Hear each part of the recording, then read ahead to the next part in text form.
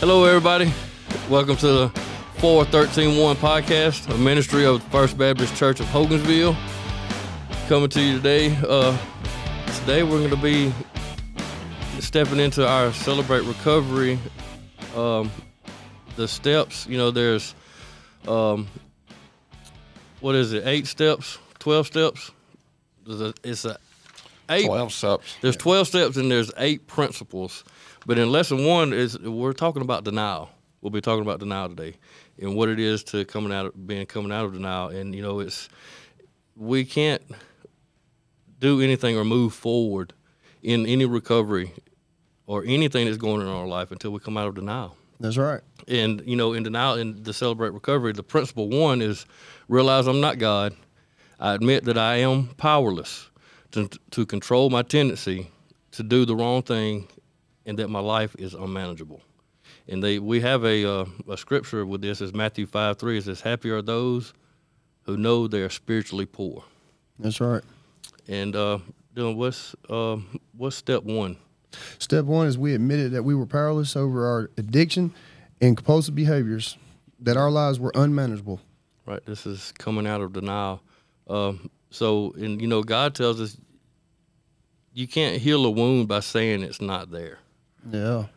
That's like, like me saying, I have a problem, but somebody asked me, something's going on with you. No, I'm not. No, it's not. Yeah, and everybody's always denying the fact that you're struggling with something at home, you're struggling with something in your marriage, you're struggling with something with your children, mental. Right. So, in this denial looks like, I can fix this myself. So I'm going to automatically say, I don't have a problem. Well, yeah, that's your pride. Right. Okay. Right. Right. So in this, it's disabling. It disables our feelings. Yeah. So to speak. Yeah. And once you start telling folks that I got this, there's nothing wrong. All you're doing is building it up on you. You're stacking your boxes till you can't stack no more. Now you got a mess. Right. So with me, the pride it'll send you into a whirlwind. Yeah. And it's what is that? Energy loss. Mm-hmm. It's just a loss of energy. Like a depression is setting in. Yeah. You're in denial. And yeah. Then you're filled up with anxiety and worry and stress. Right. And until I stepped out of denial, admitting that I actually had a problem, and that's the first thing to get out of denial is admitting, that I have a problem. Mm-hmm. That I can't control the things that I want to do. Well, yeah, if you're coming out of an addiction, you're just you are underwater while in addiction. You can't breathe. Once you finally make it to the surface of that water, you're out of your addiction. But now you're surrounded by all this other water. All right. So all this other water is the other problems that we have to face. Our anger, anxiety, and it negates our growth. If we get stuck if you're still in denial, you get stuck where you're at. You're not willing to step out of your comfort zone, so you're not growing, and it hinders us. Yeah, you're isolating yourself from God now. Right. So when you say isolating from God, what is that? You're stopping the shine from God. You're not allowing yourself to move forward. You're not allowing yourself to be forgiven. Right. So. Okay. Love it. And then it alienates us from our relationships too. If I'm in denial of, say, I don't know, it's kind of hard to say because in denial if you're in a relationship like a marriage or something, you're having addiction, it alienates you because, saying, I'm not going to come home to this relationship now because she's nagging me because of what I'm not doing. You are making excuses up in your mind now. You're lying to yourself. Right. So when I say it alienates us, it keeps us from wanting to go home. Yeah. And just keep doing what we're doing. Mm-hmm. That's right. And then you got lengthens the pain. Right. And so we have the false belief that denial protects us from our pain. In reality, denial allows our pain to fester and grow and turn into shame and guilt. And this shame and guilt, is like our pride. It'll eat us up inside. Yeah, it'll destroy. And it'll destroy us from physically, mentally, spiritually, And not only is it affecting you with your depression and everything that is eating you up on the inside, it is affecting people around you. Right.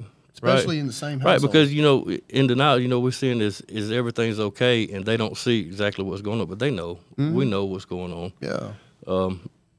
That's why they're asking you what's wrong, because they see something is off with you. Mm-hmm. And if you have to come out, you have to step out of denial. Yeah, you got to get out of your comfort zone there. You need to break through that barrier. Right. So what is something that in your life that you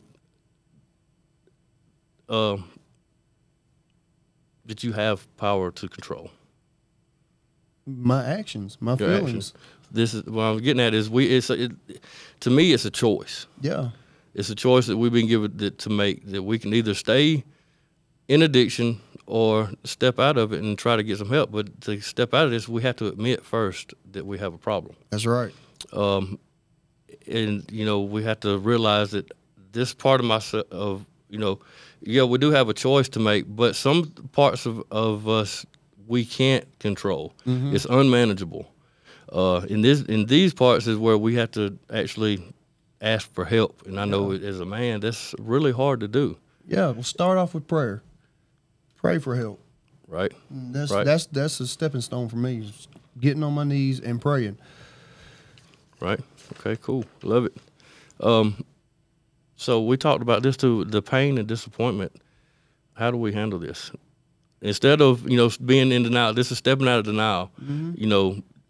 I don't want to talk about my pain. I don't want to talk about my disappointments.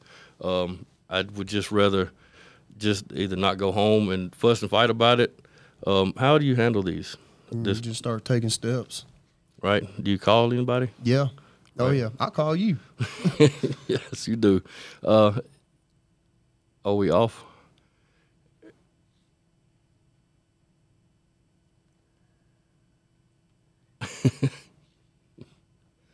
Hey, we're back again. Sorry about that. I don't know. And how can I begin to address my denial? By admitting it. So, I don't know. We got some things going on. Yeah, we start off by admitting it. We start off by asking for help.